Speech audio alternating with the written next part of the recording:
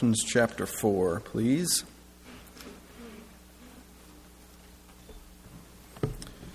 Thanks for all the music today, Paul, leading us in these great songs of thanksgiving and appreciation for our great God and His work in our lives. I just can't wait for Christmas music, too. So, not that I'm going to sing a solo right now or anything, but I'm excited about that. I'm someone who enjoys Christmas music sometimes in August or June or something like that. Just because I like incarnation music. We sing Easter music all year round, don't we? It's like, man, give me some more Christmas music. All right. So that wasn't my message. Okay. Look at Colossians chapter 4, please. And I'm going to do something a little bit backwards. I want to touch on briefly just a couple of things from the greetings in chapter 4, verse 7 and following. There's not much here, and there's not much you can do with here. It's kind of like, this is kind of the things that letters are made of. You know, you have, here's who's going to be carrying the letter, and here's who you're going to see, and accept these people, and say hi to these people kind of deals. But there is some interesting things that come out of this in verse 7. Look at verse 7. This guy named Tychicus, he is the one that's carrying a letter or two. He will tell you all about my activities. He is a beloved brother, a faithful minister, a fellow servant. I love a fellow servant in the Lord. I love looking at these texts like this and seeing like how the Apostle Paul like compliments people. You know, what does he say about people? What does he say when he looks at something? He's like, that is a faithful brother, a faithful minister, a fellow slave, if you will. In the Lord.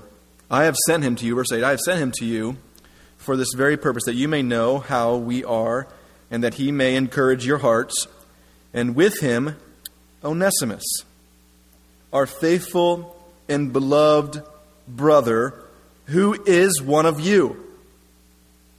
They will tell you of everything that has taken place. So, just in these couple of verses here, Paul is saying, I'm sending these guys back with these letters, with at least this letter here, and he's carrying a letter, and Tychicus is going to be reading it, or somebody's going to have it read to the Colossian church, and this guy named Onesimus is with him, which is really interesting. Apparently, he carried another letter that was directly to Philemon, and we have that in our canon, the letter to Philemon. In the letter to Philemon, we're told that Onesimus was a slave owned by Philemon, but he escaped. He ran away. He fled. Now, I don't want to get too much into this unless I get a chance to preach through Philemon. It'll be a short series. We'll preach through Philemon. But now, when you think of the first century slavery, don't automatically think of the brutality of much of American slavery in our history. It's much different. Now, there were a lot of differences. I don't want to get too much into that, but there were many wrong ways that it was still practiced in the first century. But Paul is trying to reorient even this kind of relationship that masters and slaves should have with each other, to reorient them. So, verse 9, does that maybe give us a good lens as we look at this? I mean, just think, Onesimus is standing right there, and Philemon is in the crowd. And Tychicus, or maybe Epaphras, is reading this letter from the Apostle Paul. And he says, Onesimus is our faithful and beloved brother, who is one of you. And in Philemon, he's going to go on and talk more about that. But he's saying this master-slave relationship, master and slave are brothers. The slave is one of you. The slave is our brother, if you will. Christmas song. The slave is our brother. So,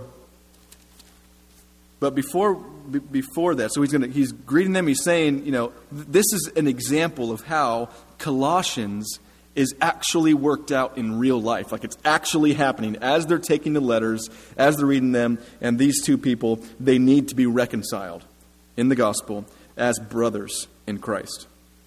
even in a master-slave. That's a radical kind of reorientation. Great application as we think through, a great specific application as we think through the book of Colossians together. So, the book of Colossians, when we get to the end here in chapter 4, we come to verse 2 through 6.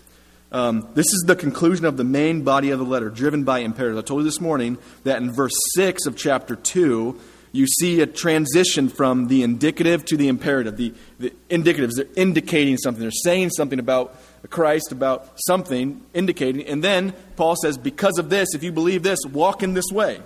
Live like this. He switches to commands.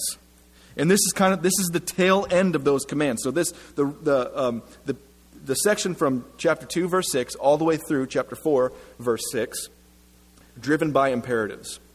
And you see these two imperatives at the end. He says, you've submitted your life to Christ. How should this look? It should look like this. Imperatives. Walk this way. And here's your final two imperatives. Look at chapter 4, verse 2. The ESV says, continue steadfastly in prayer. Chapter 4, verse 5. Walk in wisdom toward outsiders. So these final two imperatives are persevere in prayer and walk in wisdom. Persevere in prayer, walk in wisdom towards outsiders. Almost all the letter so far has been mostly inward looking. Focusing, one author says, it's focusing on relationships within the Christian community. Focusing on relationships within the home. Focusing on how you can change and you should change because of your belief in Christ and who He is. Now here, Paul turns our attention outward with these two commands. And the attention turned outward, the first command to persevere in prayer is to persevere in prayer, and specifically he's going to ask that you pray, Paul says, for my evangelistic work. And then secondly, you walk in wisdom. He's going to focus in on the church's evangelistic work. I heard one person say recently, the gospel has come to you because it's heading somewhere else. It's headed to somebody else.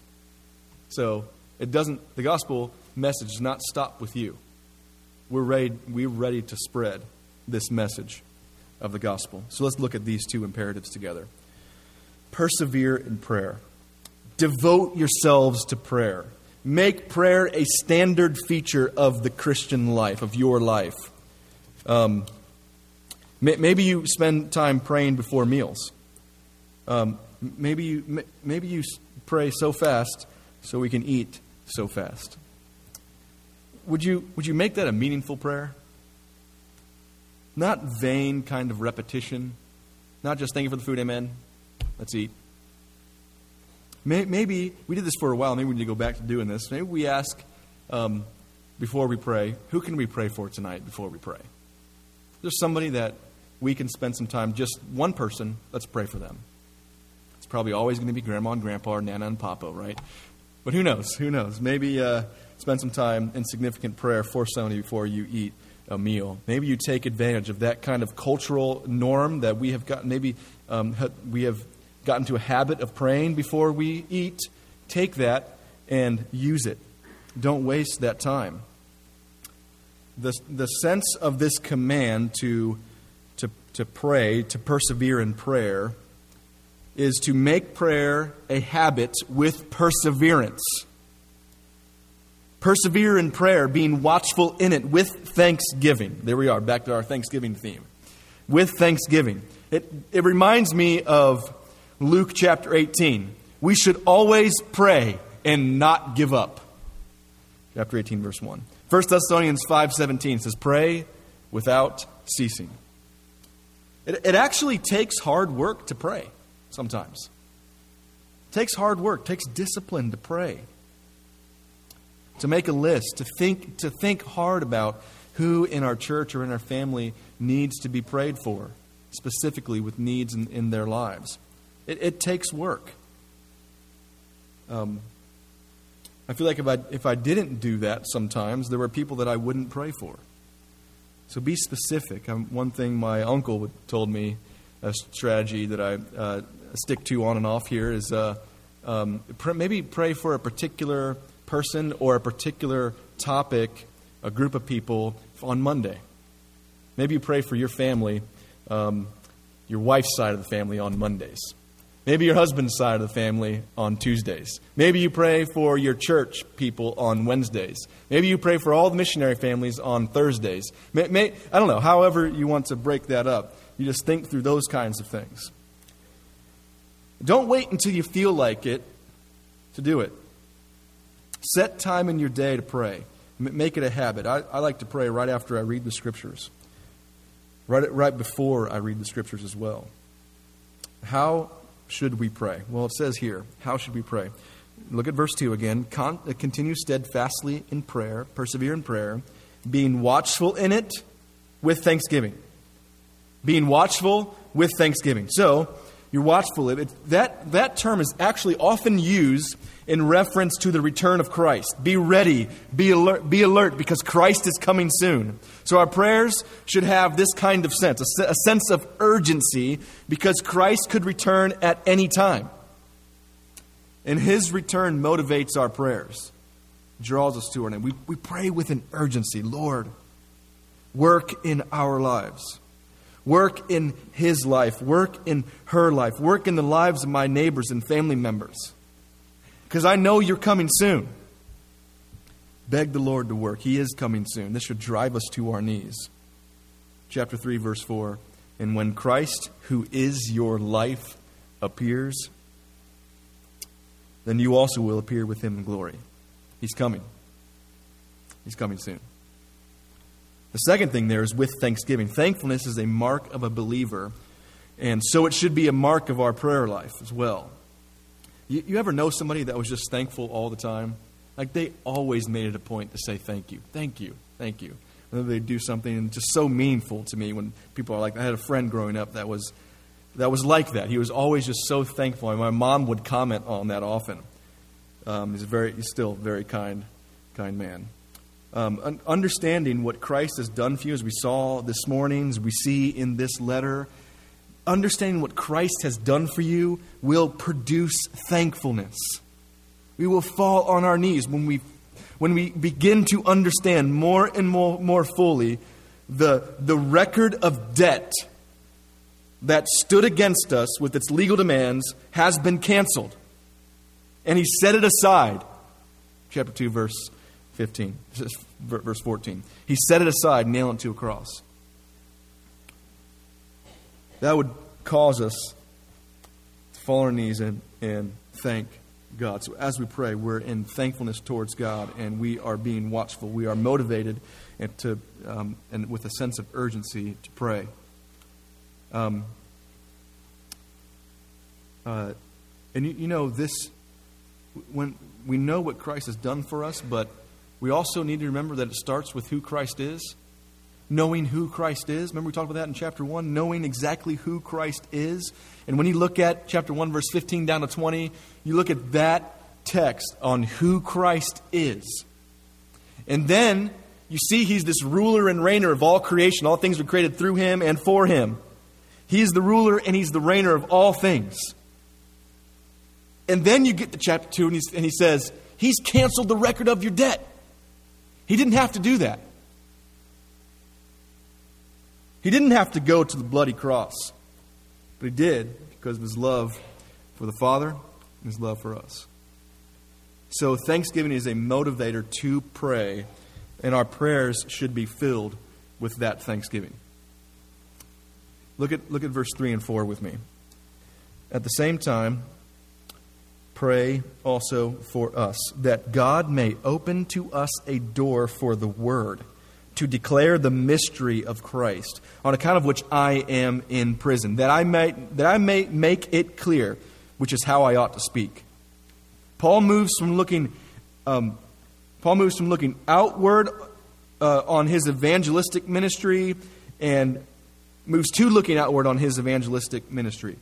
So here, Paul requests that they are persistent in prayers for him. And do you see what he does here? He's in prison, remember? he's in prison, and he prays for an open door. You would think that he would pray for an open door to his jail cell. Like, free me from this prison place. I don't want to be here. I'm in prison. But his prayer is not for that. His passion and his prayer is for an open door for what? The Word. An open door for the Word. Open to us a door for the Word to declare the mystery of Christ, on account of which I am in prison. He prays the door may open for the Word to declare the mystery of Christ. Remember the mystery. Remember the mystery of Christ? Remember the mystery we saw in chapter 1? What's the mystery? Christ in you. And he simplifies it even farther at the beginning of chapter 2. The mystery is Christ. You get Christ. That's the mystery. That's been hiding for generations, was hiding for generations, and is for ages and generations, is now being revealed. And we get to reveal that. Paul gets to reveal that mystery. And we can't wait to tell people this. He can't wait to tell people this. But do you see why he needs much prayer? This is where he finally brings up the fact that he's in prison. On account of which I'm in prison, he says. He's like, remember, this is why I'm in prison. So I think sometimes I have this idea that Paul's imprisonment that seems just a little bit kind of a casual setting. Maybe sitting back and he's writing letters and getting along kind of just fine or whatever. But he's just free to talk to whoever. He's preaching almost maybe. But he's saying, remember, this is why I went to prison. I went to prison for this particular thing, and I'm about to do it again to the people that are watching over me. So pray for me. It doesn't seem smart, does it? It doesn't seem safe. I went to prison for proclaiming this gospel, and these people that are watching over me, I don't really know them. I don't know what they can or will do to me, but I'm going to tell them about Jesus, and that's why I'm in prison. So pray for me. Doesn't seem too smart, doesn't seem too safe, but it is. Paul brings up his imprisonment at this point in the letter, one author writes, to illustrate the power of God in opening doors for the gospel, even when humans conspire to close them. Think of creative access countries, creative access nations. We used to call them closed nations. We can't get in. We can't get in to proclaim the gospel. Now we call them creative access countries because we have to get creative to get in there and access those countries to proclaim the gospel of Jesus Christ. I was reading one commentary and they reminded me of this text in 2 Timothy chapter 2, verse 9. Paul says to Timothy, "For I am suffering even to the point of being chained like a criminal. But God's word is not chained." Man, I love that. God's word is not chained. So, did you see what he asked them to pray for? There's two things. He asks the Lord that I'll have the right opportunity, an open door, the right opportunity to speak, when to say it, when not to say it, how to say it. And secondly, he asks the Lord to give me clarity when I speak. Verse 4, that I may make it clear, which is how I ought to speak. So that the word, the message, the mystery that Christ in you can be proclaimed. This is what will change people's lives. This is what will change people's families, people's nations. Give people the message of the gospel. Give people the word of God. Paul even goes to the point to say, it is necessary for me to speak. The ESV says, which is how I ought to speak. I mean, it's kind of softened in the ESV a little bit, but it is necessary. It's a really that word is it's a 3-letter word. It's really short, but it's often used with a sense of divine determination. It is necessary for me to speak. Not only is Paul to proclaim this message, but so are we. So are we. We're to proclaim this message. In verse 5, he starts out with how we should walk towards outsiders. Walk in wisdom towards outsiders. That's point number 2. That is the imperative number 2. Walk in wisdom towards outsiders. Verse 5. Walk in wisdom toward outsiders, making the best use of the time. So when you think of unbelievers in your community, walk wisely. He could be referring to the false teachers that he's alluding to in chapter 2 especially, but more likely he's referring generically to non-Christians because of the way we're called to deal with them here. So think about how you act around unbelievers, how you act towards unbelievers. Do you consider their well-being?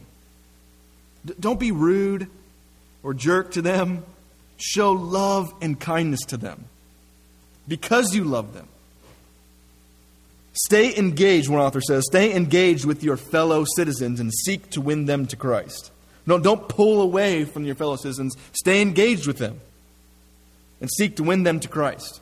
Making the best use of the time. Redeem the time. Make the most of every opportunity. One author translated it. Buy up all the time that is available to us.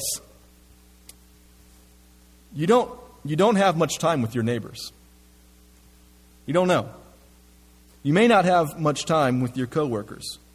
You have no idea when people will be moved or will just move. You have no idea when people will be transferred to wherever. There's an urgency here. Make the best use of the time. Pursue unbelievers. Pursue the outsiders. There's an urgency here. You don't know where they'll move, but just think, if they had the message of the gospel with them, you don't know who your coworker knows, and who they know, and who they know, and who they know. So you think of the Great Commission, go and make disciples of all nations. That seems a little bit overwhelming, like all nations. Like, we're going to go to all nations, but you don't know who your neighbor knows, and who your neighbor's friends know, and who your neighbor's friends' friends know. You don't know. So start there. Start there. Proclaim the gospel to people. Look at verse 6. Let your speech always be gracious, seasoned with salt, so that you may know how you ought to answer each person. So you have to speak. You have to talk. They need to hear about Jesus, this good news. You can't just expect them to know the message of the gospel just by looking at your life. But your message ought not clash with your life, the way you live. So live graciously, but also speak graciously. Have gracious speech. Let your speech always be gracious. Be kind with your words. Don't be harsh. Speak gently and firmly. Maybe there's a difference sometimes between a gospel presentation and a gospel conversation. You're talking with somebody. You're listening. You want to hear what they're saying and where they are. But you also want to speak the truth about the gospel of Jesus Christ. Make the gospel attractive with the way that you speak even. Don't change the message, but speak graciously with people. We really do think the gospel is attractive. Right? We really do. If the Lord's working, we think the gospel is attractive. We really do believe that the gospel is a legitimate message, and understood properly, it will attract unbelievers as the Lord works in their lives. It really is good news. It's good news. That's one reason why we don't do like a dog and pony show youth ministry. We don't put on a big production and squeeze Jesus in at the end. Like, be attracted to this big show. Be attracted. Here's this big show. Oh yeah, Jesus is cool too. There are many reasons for that, but one being that we really do think the gospel is attractive. We really think it is good news. We really think the Lord will work in people's lives. The gospel of Jesus Christ. So look, let your speech be seasoned with salt. Let it be gracious, always gracious, seasoned with salt. It's a metaphor that's used often in the New Testament. It's actually used different ways in the New Testament, which makes it a little bit tricky. But it's in its basic sense here is that it's tasty. One author says, winsome or witty, it's an attractive kind of speech. Without compromising the message, of course. Be kind in your speech. Be an attractive kind of speech. Now, of course, you're going to be rejected. God promises that. You're going to be rejected by all kinds of people. But just know that the job of accepting Christ is up to God, not up to you, the proclaimer.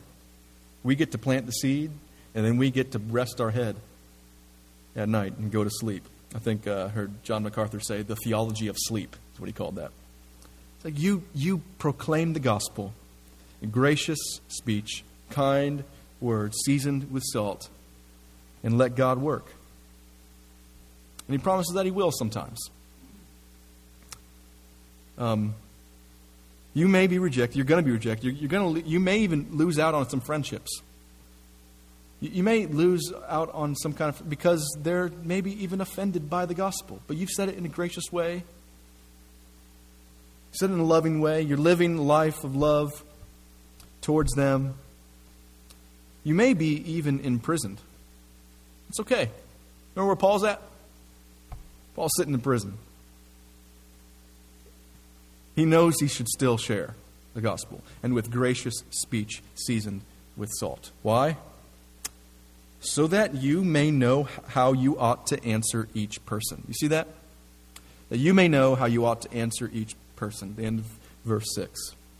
You tie that to 1 Peter chapter 3, verse 15.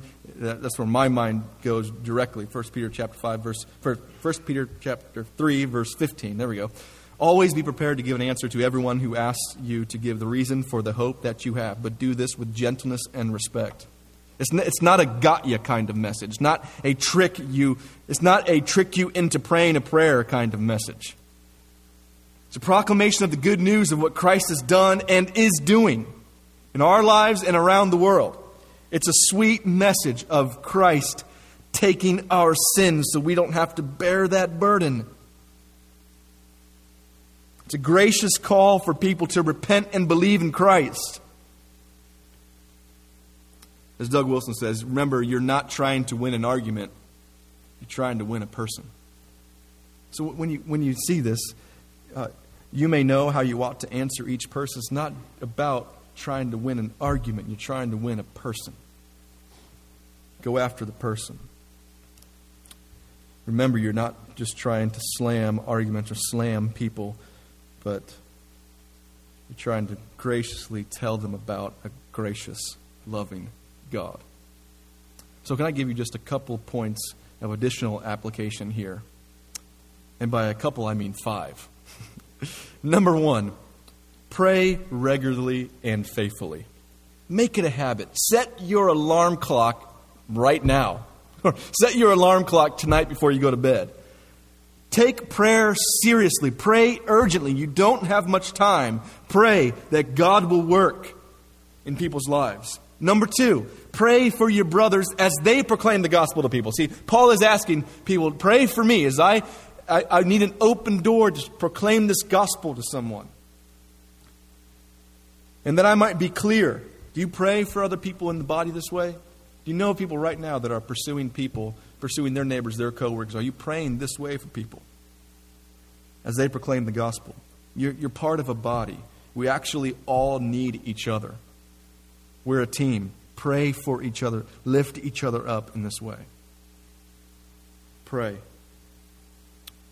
Number 3, live wisely towards unbelievers. So be careful how you live towards unbelievers. Be a good neighbor, a hard-working co-worker, if you will, because you're not working for a master here on earth, but you're working for the Lord. What does it say in chapter 3, verse 23? Whatever you do, work heartily as for the Lord and not for men, knowing that from the Lord you will receive the inheritance as your reward. Love this last phrase, this last sentence here in verse 24. You are serving the Lord Christ. That's who you're living for. Be generous with your stuff, with your neighbors. Be generous with your things, your space, your cubicle, whatever it is. Be ready to serve people. Care more about their interests than your own. Count others as more significant than yourself. Philippians 2. Number 4, speak gracious words towards unbelievers. Just be careful with the way you say things. Use kind words. Even if what you're saying is true, be careful how you say it. And be careful when and where you say it. Use kind and gracious words, seasoned with salt. Number 5, be ready to answer unbelievers. Know the Scripture, study theology, so that His name will be known among the nations. Know the Word. Study the Word. Study how people are attacking the Word and be ready to give an answer. Get into the Scriptures. Know exactly how you are believing. Precise theology. So get a theology book maybe this Christmas and study. Can I add one more application? Number 6. Have a Christmas party. Okay? Have a Christmas party in your home in the next couple of weeks here. You know, we heard John Coates say something about that this morning. And what an opportunity it is. We had our Christmas party last year, Sunday after the concert last year. And everyone that we invited came, except for one family, but they came to the concert. And they're probably our closest neighbor friends, actually. I mean, we invited people we didn't even know, and they came. We're just like, oh, hi, I'm Paul. I think we put on there like the neighbors with the chickens or something like that. That's us. So come knock on our door at this time. And so they did. And what an opportunity it is for us to speak into their lives, to get to know them because we love them and we want to speak gracious words towards them, live graciously towards them, walk wisely towards them, pray for their salvation, and call them to repent and believe in Jesus. So will you consider doing that? I mean, it seems simple enough. I don't know. I think it would be a great opportunity for you as you get to know your neighbors and make that a regular thing in your community. Well, I hope today has been an encouragement to you as you think about what Christ has done and these last 2 imperatives here in the book. As he's closing out his letter, he says, look, remember there's people around us too. We want to proclaim this gospel to them. Continue steadfastly in prayer, persevere in prayer, and walk in wisdom towards outsiders. Let's pray. Dear God, you've been so kind and gracious to allow us to be able to study this letter to the Colossian church. Lord, thank you for the way that this works out in real life as we consider our relationships with husband and wife, relationships with our children, relationships with people around us, even our neighbors. And thank you that you can redeem all those relationships for your glory. As brothers come together, even if it's a slave-master kind of relationship, you're working. So, Lord, we ask that you would use us as proclaimers of your message to our neighbors. We ask that you would use us to walk wisely towards them, to proclaim this news that we really think is good. This gospel message. What a great and glorious message it is. And Lord, as we speak truth to our unbelieving friends and family, maybe even this week, as we have opportunity, maybe many people in our church will be around unbelieving family in particular. As we think about this season between Thanksgiving and Christmas, a lot of interaction and a lot of reason to talk about Jesus. May we make the best use of the time. May we pray with an urgency and proclaim the gospel with an urgency because we know that you're coming. Lord, we ask that you would just give us wisdom because it is hard to know how to speak and what to say and how firm and strong and forthright to be, but how to say what we know we should say and when to say it. Will you give us a boldness to proclaim this gospel, to call people to repent and believe in Jesus? So, Lord, may we take advantage of this time that we have right now, this week, these next couple of months, to do so. In Jesus' name we pray. Amen. Let's respond by standing to sing Complete in Thee.